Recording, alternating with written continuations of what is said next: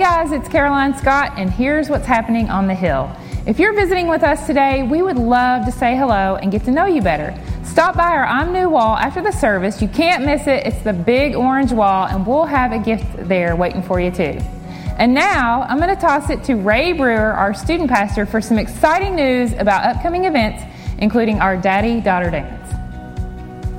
Hey guys, and welcome back to The Stew. It's Ray, and I've got some more announcements for you. Starting out with February 10th is Daddy-Daughter Date Night. It's going to be this amazing experience for fathers and daughters to come, have some dinner, have some laughs, and dance a little bit. Right after that, on February 12th, we have our Super Bowl party, or our Stew-per Bowl party. Do you get it? Because of the stew. Anyways. And so, we need you guys to come on out, have your kids, tell everybody that it's going on. It's going to be a blast. It's going to be in the gym. It's going to be amazing. So, because we're in the month of February and there's a lot of stuff going on, we, in The Stew, are going to be talking about relationships, godly relationships, with our new series called Purple.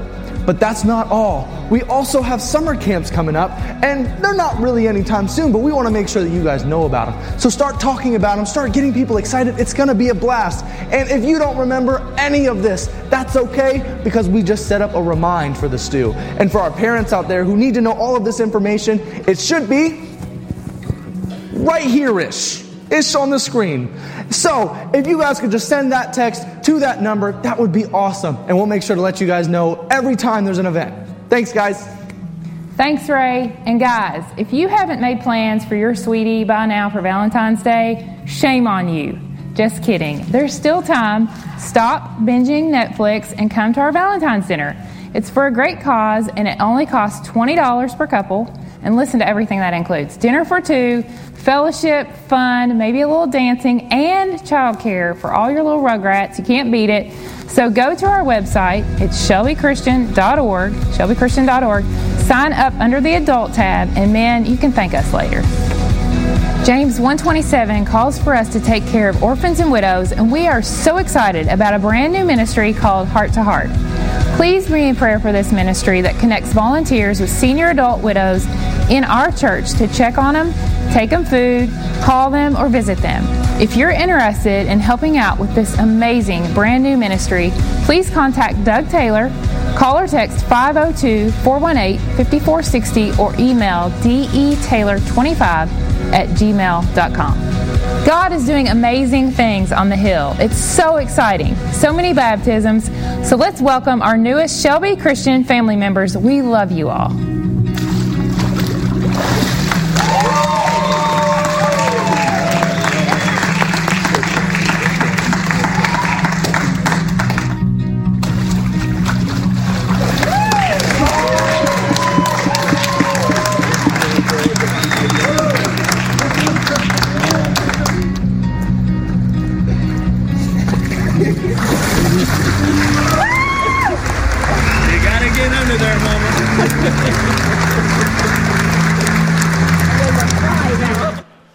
She didn't quite want to go under, did she, at first? I think she, at second thought, no, it's all good. Glad you're in the house of the Lord. I know it's rainy out there, but you made it in. You fought through. Would you stand to your feet? And let's sing to the God that fights our battles. Amen.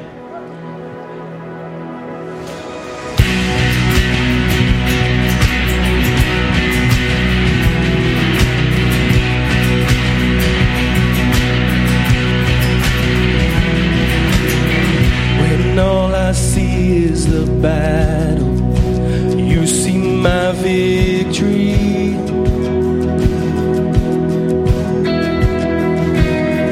When all I see is the mountain, you see the mountain move.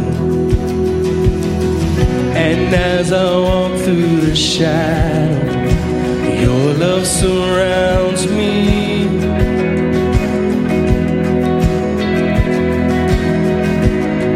There's nothing to fear now, for I am safe with you. So when I fight on my knees with my hands lifted high. Oh God, the battle belongs to you, and every fear I lay at your feet. I'll I'll sing through the night. Oh God, the battle belongs to you.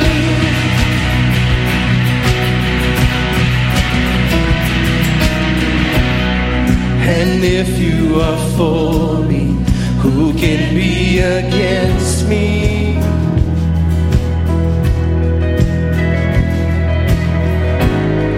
For Jesus, there's nothing impossible for you. When all I see are the ashes, you see the beauty. Thank you, God. Oh, when all I see is a cross, God, you see the empty tomb. So when I fight, fight on my knees with my hands lifted high. Oh God, the battle belongs to you. Every fear I lay at your feet. I'll sing through the night. Oh God, the battle belongs to you. An almighty fortress, you go before us. Nothing can stand against the power of our God. You shine in the shadow, you win every battle. Nothing can stand against the power of our God. An almighty fortress, you go before us. Nothing can stand against the power of you shine in the shadow, you win every battle. Nothing can stand against the power. You're an almighty fortress, an almighty fortress. You go before us. Nothing can stand against the power of our God. You shine in the shadows, you win every battle. Nothing can stand against the power of our God. So when I fight on my knees with my hands lifted high. Oh God, the battle belongs to you. Every fear I lay at your feet. I'll sing through the night. Oh God, the battle belongs to you. Yes, it does. Oh God, the battle belongs to you. Battle belongs to you. Yeah. Man. That's right, the battle belongs to Him. Let's lift up praise to Him, because in those battles, we need to keep praising Him. Keep singing the goodness of God. We love you, Lord.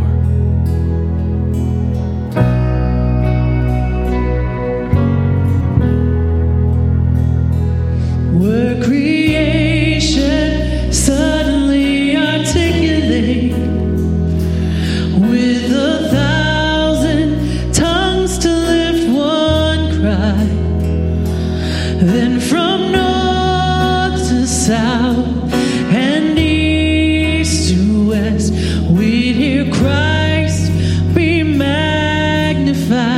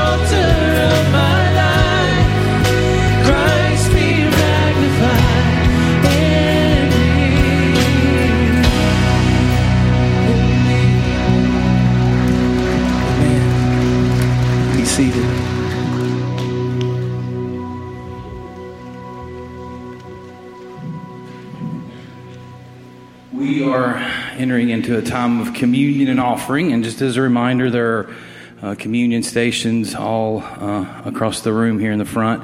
There's also black boxes there for your offering. In the Old Testament, in the book of Leviticus, God comes to Moses and he says to Moses, I want you to establish with the people. He's setting up these laws, right? He comes to Moses and he says, I want you to establish this first fruit law, this first fruits concept. And God says, here's what it is. I want the people to remember, to be mindful of what they have now in this promised land, this land flowing with milk and honey, this place that I've always promised them, and now they are realizing it. It's from me. It's from the Lord. It's a blessing to them. It's a fulfillment of the promise that God made to his people. And so he says, Moses, tell the people that they are to, in the springtime, when the harvest is in, to bring in the first fruits of all their crops, the first fruits of whatever it is that they are producing. So for some, it would be wheat. For others, it would be honey. For some, it would be olive oil. For others, it would be the wool of the sheep that they were raising. And God says, bring the best, bring the first as an offering, your first fruits offering. That was a command that God gave the Israelite people. Now, for us, New Covenant, New Testament, Jesus has come. Jesus is the fulfillment of those Old Testament laws and commandments. And he comes along and says, hey, we are not under that old commandment. We are not under that old law, that old requirement. But Paul writes in 1 Corinthians, he says, hey, because of Jesus, because of what he's done, here's what God asks of us, Christians. When you give, collect the first of the week. And when you gather your offerings, do so with a cheerful heart. Don't do so with under a compulsion, or that it feels like a tax or something that is being squeezed out of you. Do it in remembrance, as an offering, as a sign of worship back to the Lord for what he has blessed us with. And that's what offering is. That's what our offering is each week on the first day of the week. And so here's my encouragement to all of us. Is there are some new folks in our church and in this community of believers, and maybe you're new to giving back to the Lord. Let me just encourage you with this. Set up a process, whether it is on the first day of the week, the first of the month, whatever it is, in person or online, or however you choose to give. But don't do it out of this is what the preacher says we need to do, or this is what the church says we need to do. Do it out of a place that realizes how much you've been blessed with. And do it out of a place back to a God who says, I am a God of the first fruits. Don't give me the scraps left over at the end of the month. Don't throw a couple bucks in the box as a tip on your way out. Do it in a way that is a part of your worship. It's a part of your communion. It's a part of this whole process that we stop each week and think about and pray about. When you think about God, he is a God of first fruits because he gave his best, his first and his only son for us. And he said, I'm going to give him, I'm going to sacrifice him to the world for you as this blameless, perfect, holy Son of God for our sins. And so what God says is, practice that in your life, giving back a portion that he's given to you. Be a person of first fruits, like he is a God of first fruits. We had a great together offering at the end of last year and the first of this year. It's a tendency to look at things like that, big numbers and big things, and look at all the resources that a church like this has. And wow, things are going really well there. And they're not bad, but they could always be better. We've, to just be totally honest with you, the first couple of weeks of this month have been a struggle in what we've seen. And so we're saying, God, let's be reminded of what you're doing in this place. If your family, if you as an individual, if you have a kid or a grandkid, or you look around and go, man, this ministry has blessed us. God, you've blessed us with so much. What is it you ask? And it's to give back with a cheerful heart and know that God expects the best from us because he's given us his best. Would you guys pray with me? Lord God in heaven, I thank you for today. I thank you for the opportunity that we have each and every week to gather as a community of believers. It's changed lives.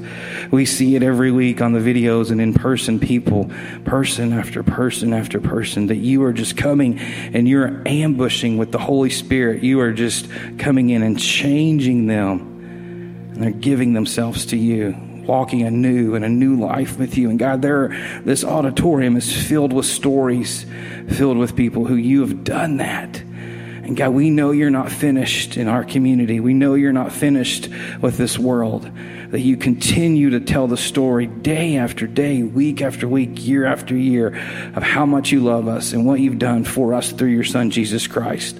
And that we are called to go and share that with this world. And so God, may we be a church that understands that mission. May we be a giving, generous place that looks at the first of the week, at the first of our budget, the first of our resources, and say, God, I'm going to give you the best portion, the first portion right off the top. God, we don't want to give you our scraps. We don't want to give you our leftovers. We don't want this to be an afterthought. May it be the first thing on our hearts as we give back to you, because we know how much you've given us through your Son, Jesus Christ. It's his name I pray. Amen.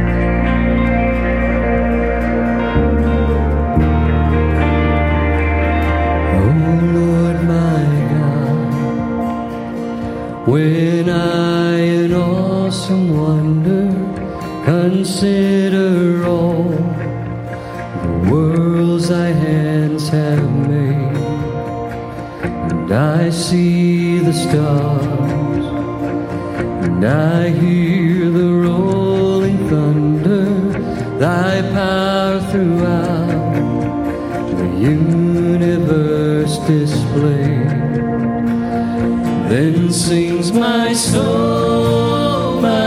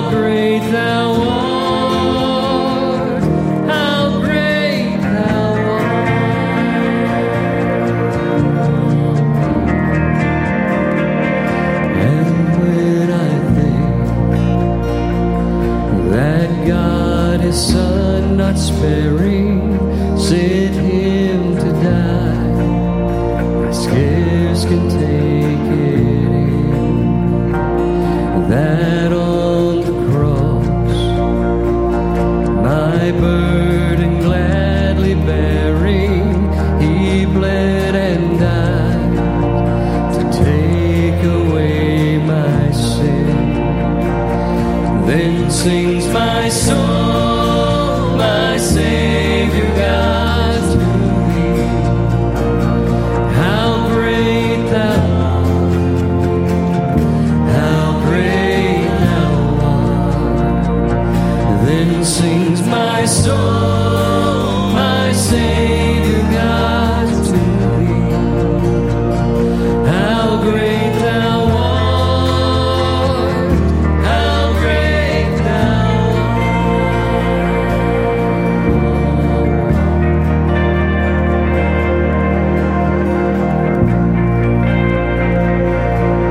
He's coming again. When Christ shall come with shout of acclamation and lead me home, what joy shall fill my heart? Then I shall bow in humble adoration and then proclaim, my God, how great thou art.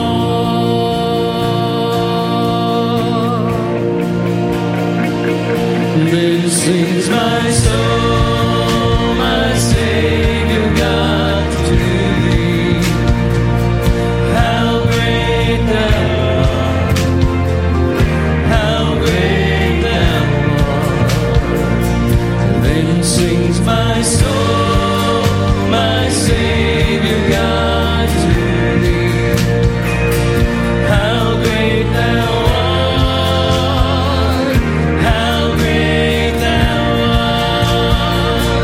Then sings my soul, my Savior God to thee. How great thou art, how great thou art. Then sings my soul, my Savior God to thee. How great thou art, how great thou art, how great thou art, how great thou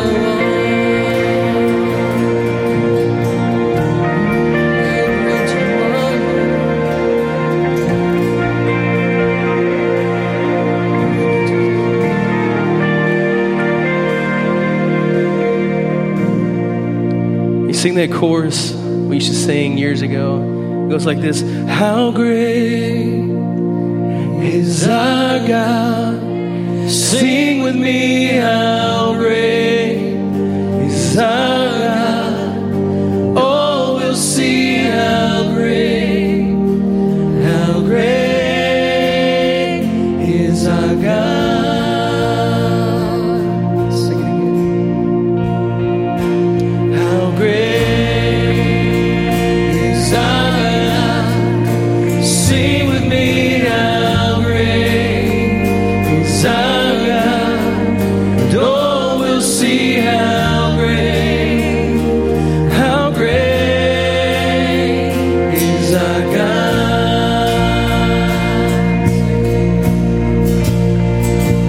You're the name above all names. You are worthy of all praise.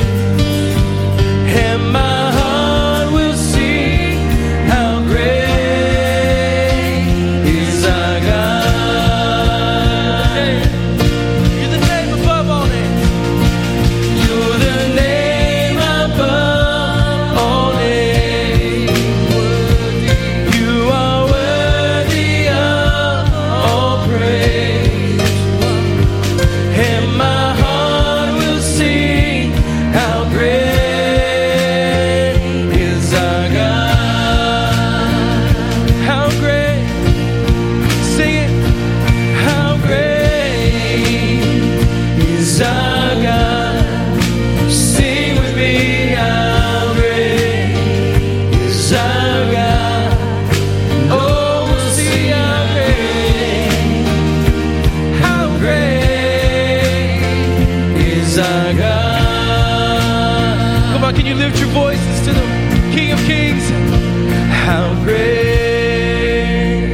is our God? Sing with me, how great is our God? Oh, see how great is our God.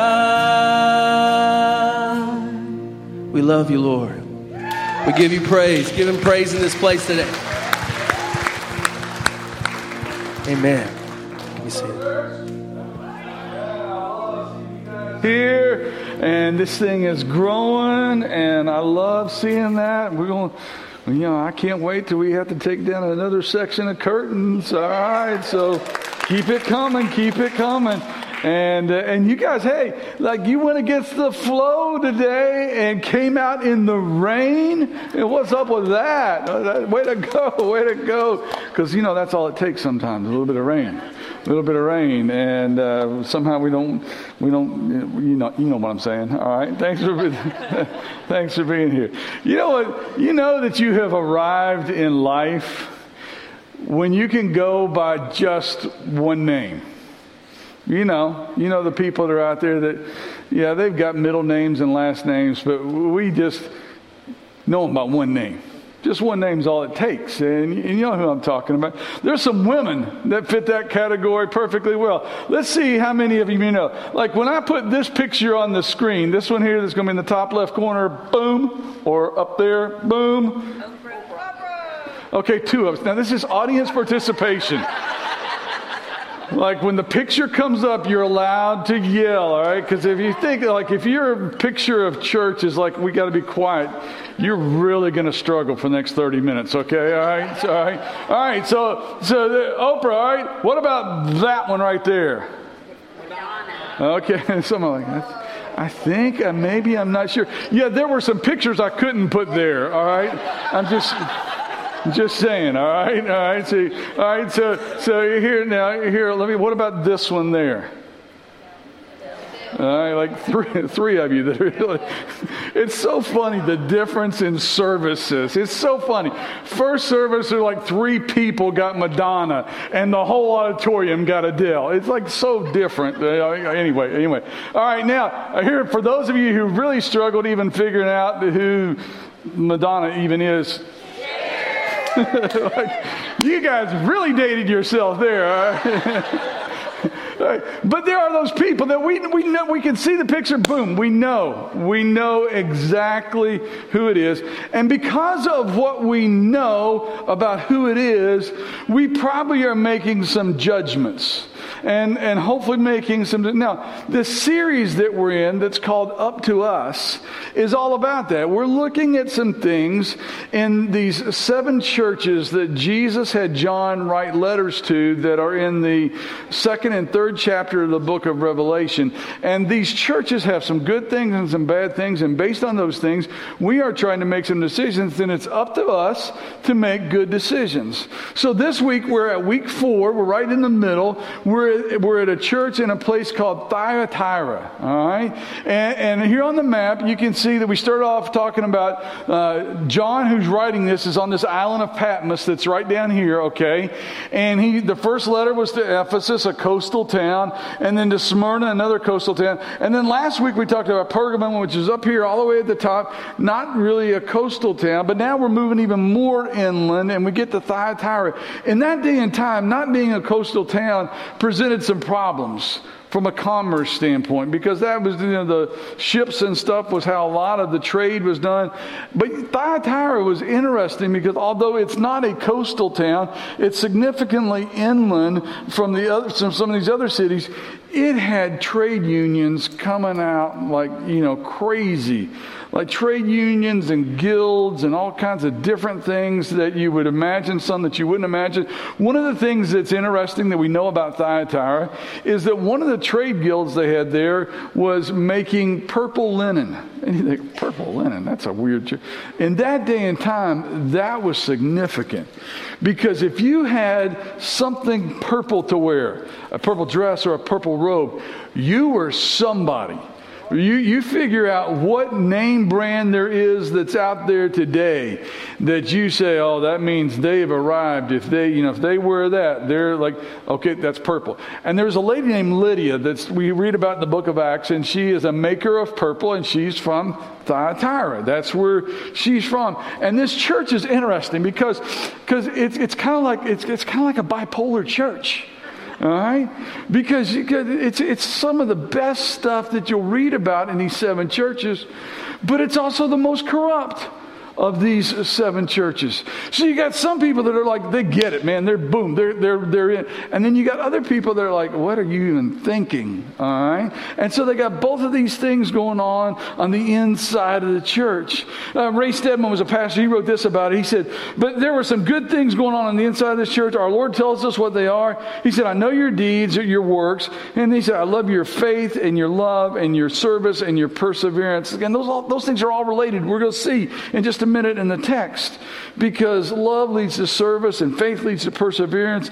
And if you love God, then you're going to serve people. That's why we talk about it all the time. And so we're going to try to learn some things. Now, I want to go back to people with just one name. And I want to show you one more. But this one I don't have a picture for.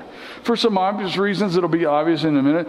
I don't have a picture, but when you see this name, you just got a picture in your mind, didn't you? Yeah, there wasn't any, because there wasn't photography, so there's not an actual picture. But you see that name come up, and it's you've got a picture in your mind. But you know what's interesting about that? While you have a picture in your mind, I'm willing to bet anything that not a single person in here knows somebody named. If you do, we need to talk to her parents and figure out what they were thinking, all right? Because nobody would name their daughter Jezebel, because we have an image of Jezebel. We have an image of what that person would be like. In fact, Jesus has that same image we're going to look at today, because he talks about Jezebel as an adjective, as we're going to see in just a minute in our text today. But the name and that person and the adjective and the pictures we have all come from a story that's found in the Old Testament. It's in the book of 1 Kings in chapter 16. And it's actually about a king named Ahab. Now, if you look in 1 Kings chapter 16, verses 30 and 31, here's what it says. It says, but Ahab, the son of Omri. Omri was a king and he died. All right, the verse right before this tells us that Omri is dead and Ahab is taken over as king. Ahab, the son of Omri, did what was evil in the Lord's sight, even more than any of the other kings before him. Now, that is significant. I don't care. Maybe you've read a lot about the kings in the Old Testament, but if you haven't read anything about them, let me just give you the Reader's Digest version of some of the kings.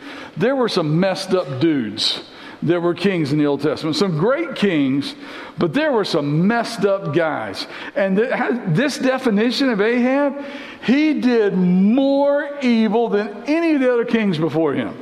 Verse 31 says, and as though it were not enough to follow the sinful example of Jeroboam, he married Jezebel, the daughter of the king of Ethbaal, of the Sidonians, and he began to bow down and worship of Baal. Now, there's 3 things, just in those 2 short verses, 3 things that we can learn about Ahab that kind of start setting the pace of the story. The first is, he was the worst king. As far as his morals, who he was as a person, he was worse than any other king that had scrolled through before. The second thing we can read about him is at the beginning of verse 31, and different translations say different things. This translation, which is the New Living Translation, says, as though it were not enough to follow the sinful example of Jeroboam. Some things just literally say, he didn't think sin was that big a deal. That's the root of that, of what they're saying about him there. Was so like, this guy, like, yeah, whatever. You know, I know the 10 Commandments said that's a sin, but whatever. And he began to tolerate sin in his own life because it wasn't that big a deal. He was already doing evil. He didn't think sin was that big a deal. And then he hooks up with this lady named Jezebel, who was a mistake from the jump. He should have never hooked up with her. Now, I know that never happens today. I know there's never a guy that hooks up with a woman he shouldn't hook up with, or a woman that hooks up with a guy. I know that does. But let's just imagine if it did. We can quickly see where problems would arise. And so you got a guy who's already evil, doesn't think sin's a big deal, and he hooks up with this woman named Jezebel, who worships the god of Baal. Now, so okay, well, it's another god, but here's the deal: that Baal, that god of Baal, Baal was the god of fertility. And this is adult church, that's why we have children's church, okay? All right, so you know where we're going with that, right? This god of fertility. If you worship the god of fertility, it's kind of like we talked about a little bit last week. Sex is a big deal to you. Any sex, wherever sex, doesn't matter what kind of sex. Now, sex as God ordained it and wrote about in the Old Testament, that's a gift from God. Amen? All right, that was the way, but it's the way God designed it is a gift from God. The way Baal and his worshipers and his followers interpreted it was not from God. It kind of goes back to that sin's not a big deal, doing evil things. So now that's Ahab, and Jezebel is just feeding that evil desire. And the problem in Thyatira is that they were tolerating Jezebel doing stuff in the confines of church. Now, last week our big word was compromise. And they were like, stuff was going on around on the outside, and they were kind of starting. Now it's on the end. They're tolerating it on the inside. And Jezebel, in the name of worship, is saying this is all about God. And it's like, so, you know, whenever, whoever, however, you got my picture, all right? And that's what's going on here, and it's being tolerated. It's being tolerated right there as part of the church. And since it's up to us to learn from good and from bad of these churches, I think we need to jump in here and see what Jesus says to this church at Thyatira, okay? The message begins with this description of Jesus. And it tells us that he knows the truth. And so if we're trying to learn from that, then we need to know the truth. Because he knows the truth, we need to know the truth. And so the first thing we need to learn today is know the truth. Know the truth about a situation. Look what it says here. Verse 18. Write this letter to the angel of the church at Thyatira. This is the message from the Son of God, whose eyes are like flames of fire and whose feet are like polished bronze. Do you see this phrase that starts right here? Son of God. It's only, all throughout these letters, every one of them, Jesus has introduced himself, telling this letter is from, and it's some introduction. It's the only time that phrase is used in these 7 churches. The only time that phrase is used. In fact, what's really interesting, this is the only time in the entire book of Revelation that this phrase is used. You might think if you spend much time or you know anything about the book, it's all about the second coming of the Lord, what that's going to be like. So you would think that the term or the phrase Son of God would be all over. It's the only time. It's the only time it's there. Wonder why it's the only time it's there. I think Jesus is saying this is a big deal. What's going on here is a big deal. This is the second straight church that they've talked about 2 major sins. And that is promiscuous, un-God-ordained sex and eating food that was sacrificed to idols. Those are big deals to God. And when he says, I'm the Son of God, what we know about that is in our pluralistic world, to say that Jesus is the Son of God can be one of the most divisive claims you can make. It's like when Jesus was talking to Thomas, and Thomas said, how are we going to follow you? We don't know where you're going. And Jesus said, I am the way, I am the truth, and I am the life. No man gets to the Father except through me. That's a bold statement That's a bold statement that Jesus is who he says he is, or he's a lunatic. History proves one of those is the answer. All right? And so here he's saying, church at Thyatira, understand the Son of God. And so when we worship the Son of God, we are worshiping God. When we hear from the Son of God, we hear from God. So God is speaking to this church, and he said, man, I know what's going on there. I know what's going on. Now, the interesting thing is in the very next verse, he celebrates the good. Because God being God, Jesus being Jesus, knows what's going on. So he knows when we're doing something good. Look what it says there. It says, I know that all the things you do, I have seen your love, your faith, your service, your patient endurance, and I can see your constant improvement in all these things. He said, church, you've got the good works of Ephesus, but you still love. Remember Ephesus? I said, you're doing some good things, but y'all don't love me like you used to. And Jesus saying here, you guys got love going on. Some of you are really loving well. You've got that going on. You've got the perseverance of Smyrna, who in the midst of persecution was staying strong. You've got good theology of the majority, like the majority of the church at Pergamum. And whatever else there can be said about Thyatira, and there is other stuff going to be said, the Lord clearly says it's still making great spiritual progress. It's great to be part of a church that's making spiritual progress. That's why we want to celebrate all the really cool stuff that God is doing here. But while we are celebrating the good, we want to be self-aware enough to realize that we got to keep the train on the tracks so that we don't veer off the tracks and end up being a church that not just has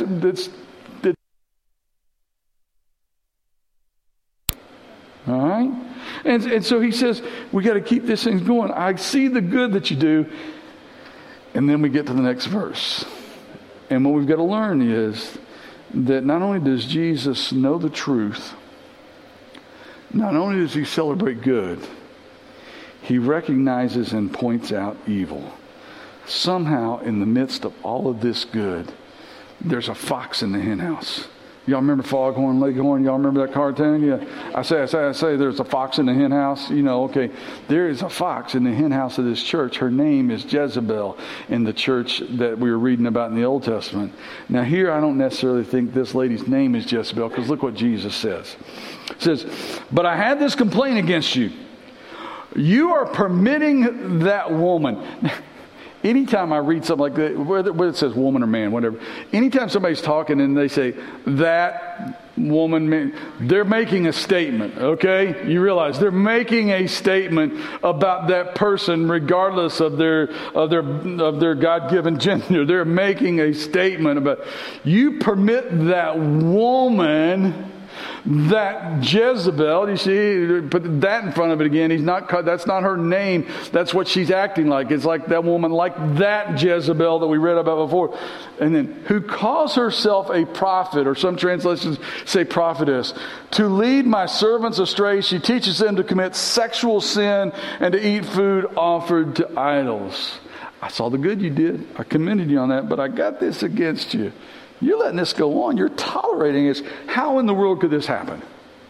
How in the world could they tolerate this stuff? Well, we all have blind spots. Remember when you were learning to drive? Remember when you were going through driver's ed? And the teacher, your parents, that state trooper, whoever was giving you the test, and they always wanted, before you turn, you better make sure not only you turn on the signal, but you better check your what? Blind spots. You know, we know where it is. For the most part, it's back into the right. I mean, a little bit to the left, but mainly back into the right. And you better check that blind spot. I always wanted a big truck. Some of you guys know that because I whined and complained about it for years. I always wanted a big truck. And I've got one now. But guess what came along with my big truck? Big blind spots. Bigger blind spots. Now, so far, by the grace of God, it hasn't happened. If you were one of the ones that honked, I'm sorry. But there's been so many times that I have almost merged into someone because of the blind spot. because I didn't see it. All of a sudden, somebody had to draw my attention to it, honk, and I went, whoa, got front. There are things in my spiritual life, too, that I need people to point out and to honk the horn about a blind spot, or I can get in real trouble real quick. And the problem is we tolerate it, and we don't even know it's happening. We don't even know it's happening. I go to the gym every day, and I try to put my headphones in. I just try to stay in my lane and do my thing. It's enough of a struggle just to survive there. But I am observant about things going on. And I see dudes in the gym that are like, who are you trying to impress? I mean, when I ask it, I know who they're trying to impress, all right? She's over on the treadmill. That's who they're trying to impress. And then I look over on the treadmill, I'm like, really? That's what you're wearing in here. And I'm trying to stay pure and stay holy. All right? And then the next thing I know, old boy that's trying to impress an old girl that's not wearing that. Then now they're just being nice to each other. They're just talking. And I'm like, did y'all come in the same vehicle? Then don't leave in the same vehicle. Because all of a sudden we get there, I'm working out. I'm just being nice to that person. No, we're tolerating a little bit more and a little bit more and a little bit more. And if we're not careful, it's going to take us someplace that we can't get out of. And that's kind of what's going on in this church. It's kind of what's going on. Some of you thinking, I didn't sign up for this today. Well, good. God did. All right, so here we go. All right. Because the only other thing that I can think of that other than blind spots that will let you end up there is, and you got calluses. Kim, like my wife, Kim, she likes to walk a lot, and she walks a lot, and she's got nice walking shoes. But like if there gets, it doesn't have to be big. Like the smallest pebble, like just a little bit ahead of a grain of sand, all right, kind of thing. If she has something in her shoe, and heaven forbid it'd be like the top of an acorn. That just causes all kinds of problems, right? But she's going to stop and sit down and take her shoe off and get that pebble off because she's not going to walk with that irritation in her foot. And the only reason that you wouldn't notice that pebble in your shoe is if your feet have become so callous that you can't even feel that. And we've got things that go on that callous our heart that we don't even feel sin. Do you know there are kids that are born without pain sensors in their body? And some of you think, that'd be cool. I wish that had been me. I wish that had been. No, you don't. No, you don't. Because moms and dads, what do we teach our kids about? Don't touch the stove because it's hot. And eventually they touch the stove, and they burn their finger a little bit, and we know it's not the end of the world. But okay, they figure it out. Oh, that's what mom was talking about when she said. But if they have no pain sensors, they just lay their hand on it and fry their hand because they can't feel the pain. What Satan wants to do to you is he wants to get your heart so calloused and to get the pain sensors so unaware that you will tolerate things that in your right mind you would never tolerate. And all of a sudden you're in a mess of hurt. You're in a mess of hurt. Now, when he says that woman, that Jezebel, has nothing. Jesus could care less in this moment about her gender. It's all about her sin and what she was leading the people to do. And just think of the things we've grown to tolerate. I don't care how old you are. There are things in your lifetime that you have grown to tolerate. That you would have thought that probably in your right mind you think, no way that would have hurt. Do you remember, some of you told me last week that I dated myself when I used the Get Smart illustration. Well, I'm going to go even earlier than that, this one. All right. Ricky and Lucy. Do you remember Ricky and Lucy? They weren't even allowed to sleep in the same bed. All right? Not on TV, not national. You realize they're married, right? You realize, and if this is a married couple, this is not good marriage advice right here. That's a different sermon series. We'll get to that some other time. But but because you weren't allowed to show a man and a woman in bed together, even if they were married. For years, this is what we saw on TV. Now you can take your phone and see whatever you want to see on it, if you're so inclined. How'd that happen? We tolerated some stuff. we tolerated some stuff over the years. When I was in high school in 1978, the Supreme Court met, and they actually voted on this. The Supreme Court in 1978 voted and passed a law that there were 7 words that you were not allowed to say in public on the airways at all. Period. They were kind of taking on George Carlin. That's a different story too. But anyway, 7 words that you cannot say.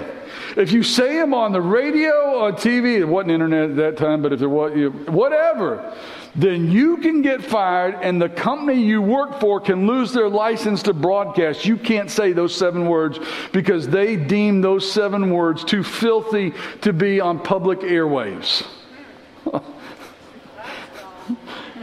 Yeah. It's been more than a decade since I have listened to any kind of political talk show. I don't watch the nightly national news, haven't in over a decade. You know, if the world explodes, if I don't feel it, somebody tell me, because I'm not going to know, other than I try to read a lot and try to stay up a little bit that way, and Kim keeps me informed as well. But I can't handle it. Because I would listen to stuff and I'd find myself getting mad. I'm like getting road rage just listening to stuff on the radio. And so I just said, I'm done. I quit. I'm not going to do it. I'm not going to watch it. And so I came up with a great solution. It worked perfect for me. It felt right in my world. I'm going to listen and watch sports. That's it. How can they mess that up? I mean, it's just all about scores and a little bit of commentary. How can they mess that up? Yeah. Watch the NFL today and watch the commercials. No, don't watch the commercials. They'll mess that up too. And so I, like in my truck with my blind spots, I listen to sports talk radio. Or I used to. This week at 3:30 in the afternoon, I'm sitting in the car rider line, getting ready to pick up my granddaughter from school, and I'm listening to sports talk radio, and all of a sudden, I am confident that I heard at least 3 of the 4 words that the FCC disallowed the Supreme Court disallowed in 1978. I'm like, are you kidding me? Middle of the afternoon. And so now I ain't got nothing to listen to. Christian music and me singing. So anybody want to go for a ride? I mean, that's what I got. All right? But here's the whole point. We tolerate stuff, and we tolerate stuff, and we compromise stuff, and we tolerate stuff, and all of a sudden we're living in a world that we can't imagine, and we won't have that happen. I figured it out. Here's how. Look back at our text. Look at the things that Jesus said about her.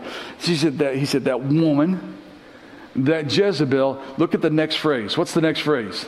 That calls herself a prophet. See, it was Jesus talk. It was God talk. She was disguising everything she did in God talk. She was saying that this stuff that I'm telling you today is part of worship. It's part of God. And if it's God, okay, whoa. You know how much stuff, messed up stuff is out there that people are hiding behind Jesus talk? People that don't have a clue what this says, but they're saying, "Oh, this is what God would have us do," or "This is what my God tells me." Like, you got your own? How'd you pull that off? You don't. We all got one, same one. All right, and there's even, guys, you got to be careful. There's even there is so much good stuff that is out there. There's good stuff on the internet, and there's good stuff in bookstores, but there's some junk out there that are written and talked by people that don't have a clue what this says. I'm finding out more stuff every week.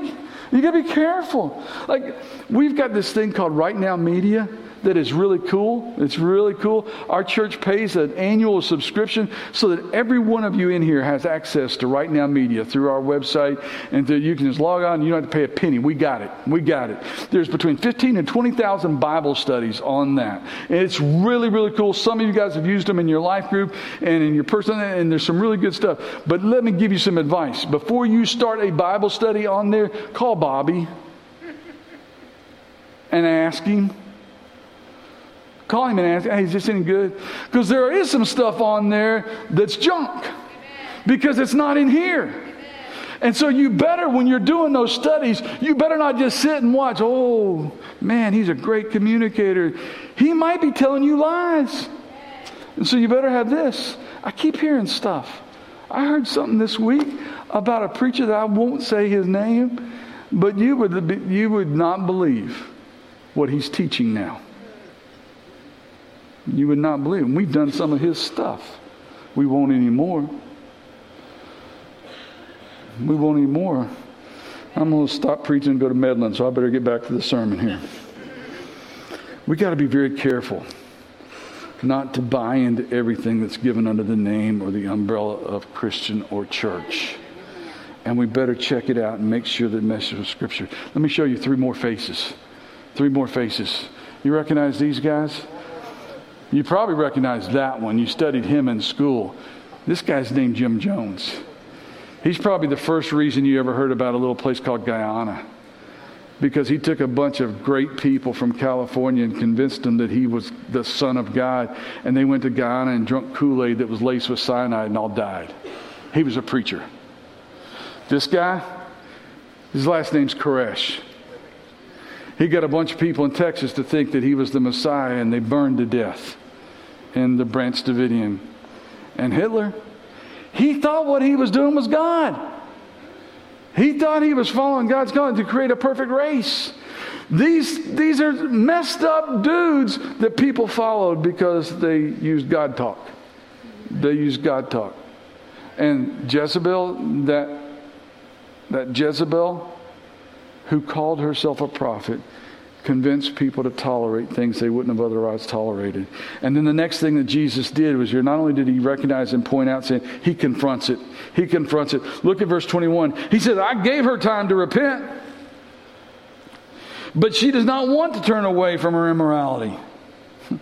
See, the reality is, the Bible tells us that God is patient, not wanting anyone to perish, but that all will come to repentance. But there is a time when he says enough's enough. There is a line that you cross, and it's sorry, you crossed the line. Jezebel's crossed the line, and look what it says starting in verse 22. It says, therefore, I will throw her on a bed of suffering. And those who commit adultery with her will suffer greatly unless they repent and turn away from her evil deeds. She's convinced them. They've tolerated her. She's convinced them they're doing the same thing. Now they're in trouble, and they can't just say, well, she told me. No, you did it. You did it. Now you're in. In our justice system, they call it, at the very least, they call it an accomplice. And after a while, no, you started it. You did it. All right? And then look at the next thing. This one's hard. I will strike her children dead.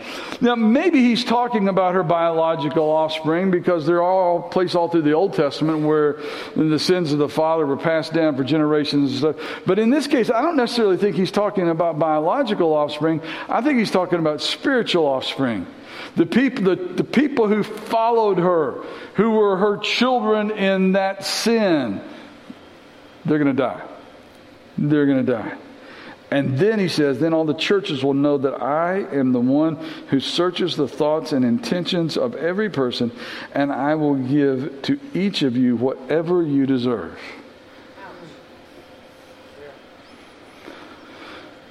I'm glad at the end of the day that Jesus didn't give me what I deserved. Because what I deserve is hell. But he came and he took my place. He paid for my sin. But he calls me. Just like he confronts sin, he actually calls me to do it. You know the Bible tells us how to confront sin? The Bible tells us that if we see a brother or sister in sin, Jesus said this. It's in Matthew chapter 18. Jesus said, if you see your brother or your sister in sin, you need to go to them. You don't need to go to somebody else. You need to go to them. You need to go to them and say, hey, I don't know what I'm seeing, but here's what I'm seeing. Am I seeing it right? Because if I'm seeing it right, there is a train coming down the track with your name on it.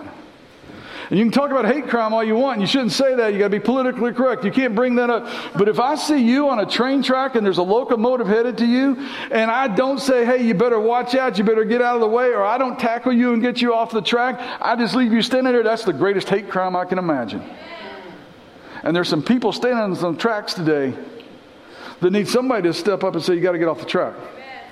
because the day of reckoning is coming. He says, so you go to them. Don't go talk to somebody. You go to them.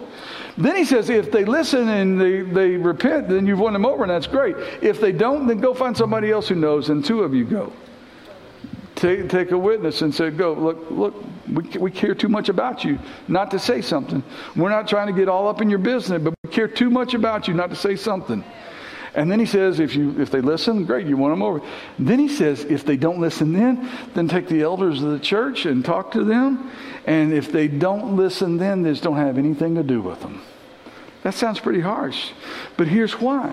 Because if you do, and if you still hang around with them, you tolerate them, all of a sudden you're going to become one of them. We tell people in recovery, it's all about people, places, and things. If you go still hang out with the same people in the same places, chances are really great you're going to do the same thing that got you in trouble in the first place.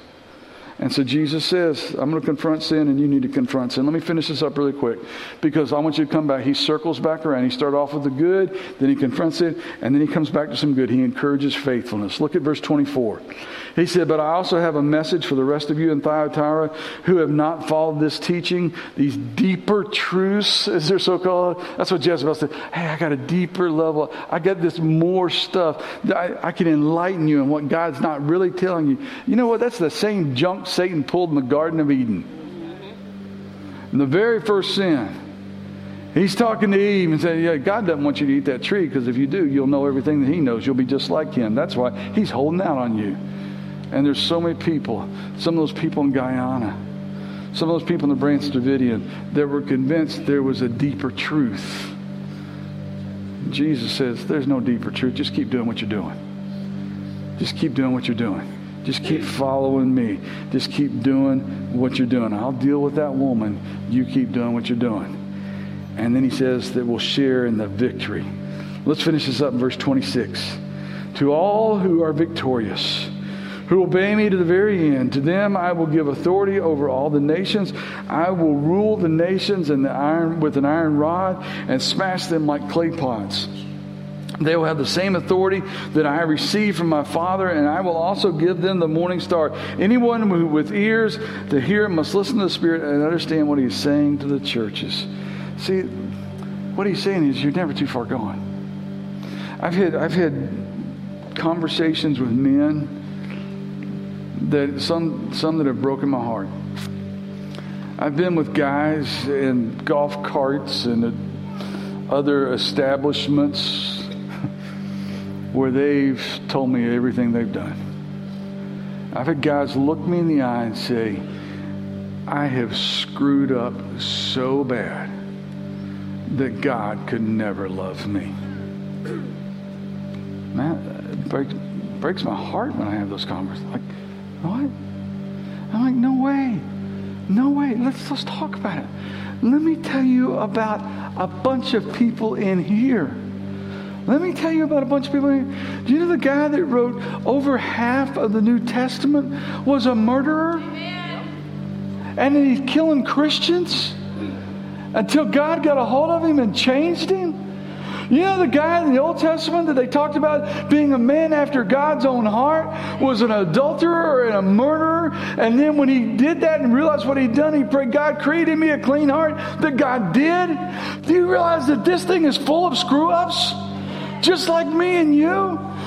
But we're never too far gone if we come back to him. If we come back to him and allow him to change us. So you want to be changed? You can be changed. You want to be made clean? He can make you clean. You want a new start? He can give you a new start. He can wash away every sin. In fact, what the Apostle Paul said, all that old crap, all that old stuff that got you in trouble, all that old stuff, it is washed away and you are made whiter than snow. The old is gone and you're a new person if you choose to be. If you choose to follow me. So here's the deal. Let's finish this up. Here's the deal. Man, you can have Jezebel or you can have Jesus. You choose, because you can't have both. You got to make a choice. And if you've got stuff going on in your life that ain't right, I'm going to go Bob Newhart on you. Some of you know what I'm talking about because you've heard me teach this before. Remember Bob Newhart's show, the one where he was the counselor? There's one episode where he's sitting at his desk and he's doing counseling. He's got this woman sitting across the desk from him. She's telling him every horrid thing she's ever done. And like, I can't keep doing this. I can't keep sleeping with guys. I can't keep doing it. I can't quit. I can't quit. And Bob Newhart's just sitting there to listen. And finally he leans forward. You think he's going to say something profound. And he looks at her and he says, "Stop it. Stop it. Doesn't matter where you've been, what you've done, who you've done it with. Stop it. And come to the one who can make all things new." Because the bottom line is simply this. If you truly believe that God is good, oh, he's good. He's so good.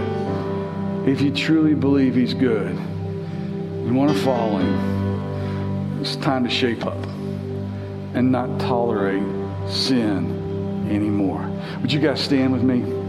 Here's the deal. While we sing this song, maybe you're here today and you really don't even have any idea why you're here today. And you're like, but you heard something and you're like, there's something ain't right, something I got to do, and I don't have a clue what it is. Cool, we're glad you're here. God brought you here so that you would hear that. And while we sing this song, everybody hold tight. Everybody hold tight. Remember, we're trying to get people to come this way, not that way. Everybody hold tight. All right. Then we got some people over there that love to talk to you. We got some of our staff, some of our ladies over there that love to talk with you, pray with you, help you along. If you know, I got to do it now, then cool, I'll stay here all afternoon and baptize you. It's that important. Let's get it right while we worship together.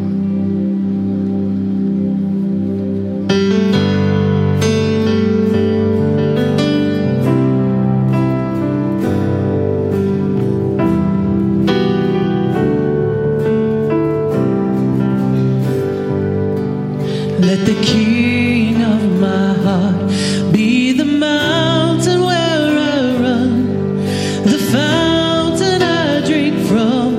Oh, he is my song. Let the King of my heart be the shadow where I hide, the ransom for my life. Oh, he is my song. You are good. You're good. Oh, you are good. You're good.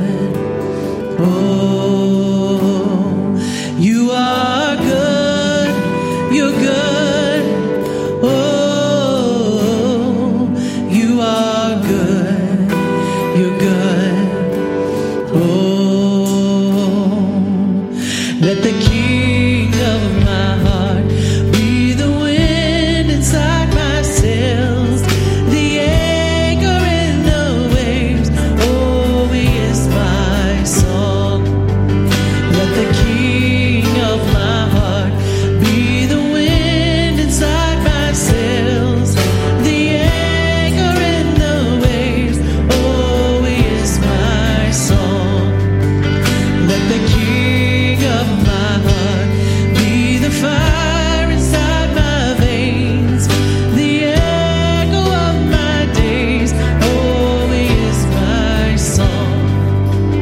Let the King of my heart be the wind inside my sails, the anchor in the waves.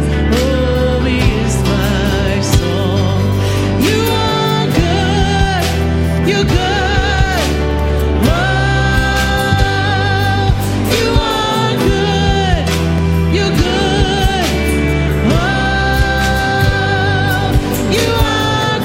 good. You're good. Oh, you are good. You're good. Oh,